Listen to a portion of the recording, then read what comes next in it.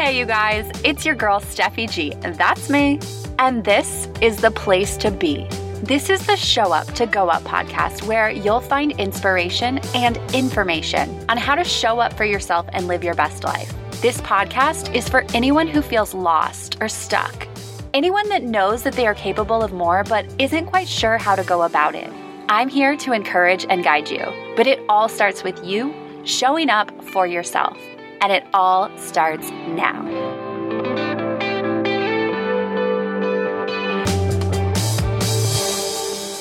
Last week, someone came up to me and she told me that she has a 4th interview for her dream job. And she wanted to know if I had any tips on how to stay cool and confident walking into her interview. She asked me because I've been an actress for the past 10-ish years, and so I've had a lot of experience walking into scary audition rooms. She followed up her initial question by asking, do I even still get nervous walking into auditions after so many years? The answer is yes. Basically, every single time.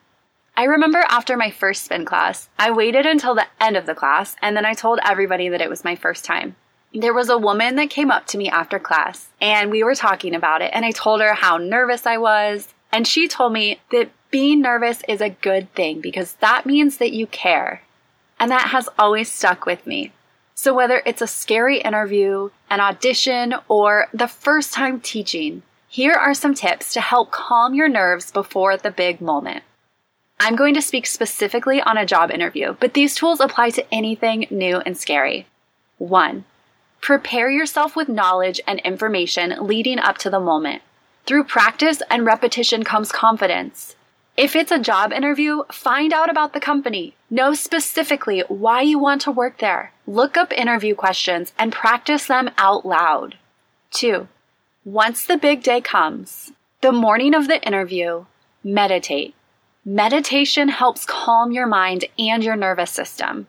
It doesn't have to be a super long meditation. 5 minutes is enough. And there are so many great YouTube videos out there on meditation. I'll add a couple to the show notes so that you guys can easily have access to them. So many people avoid meditation because they don't want to slow down, but it has honestly been one of the best things that I have done. Just 5 minutes. Number 3, visualize yourself looking like the rock star that you are in the interview. See yourself calm and happy, having great, effortless conversation with the interviewer. Dream about the best case scenario.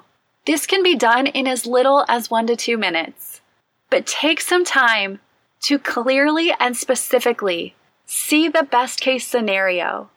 Number 4, tell yourself you deserve to be there and trust that you are enough. They called you into the interview for a reason.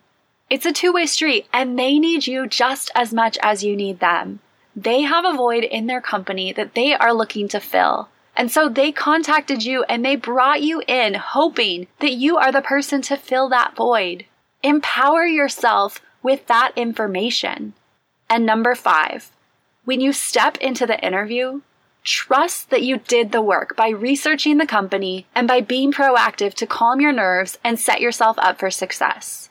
Let all that preparation and everything you did before this moment go. Let it fall to the wayside. Be in the moment and be present with whomever you're speaking. Get out of your head and into your heart. If you only do one of these things, that's okay. It's better than not doing any of them. But I promise, if you commit to all 5, you will step into that space more confident and more empowered. Regardless of what it is you are after, congratulations on your new and scary adventure. You got this. Thank you so much for listening. I hope you enjoyed this episode. My goal for this podcast is to reach and help as many people as possible. So it would mean so much if you would take the time to subscribe, review, and share this podcast. See you next time.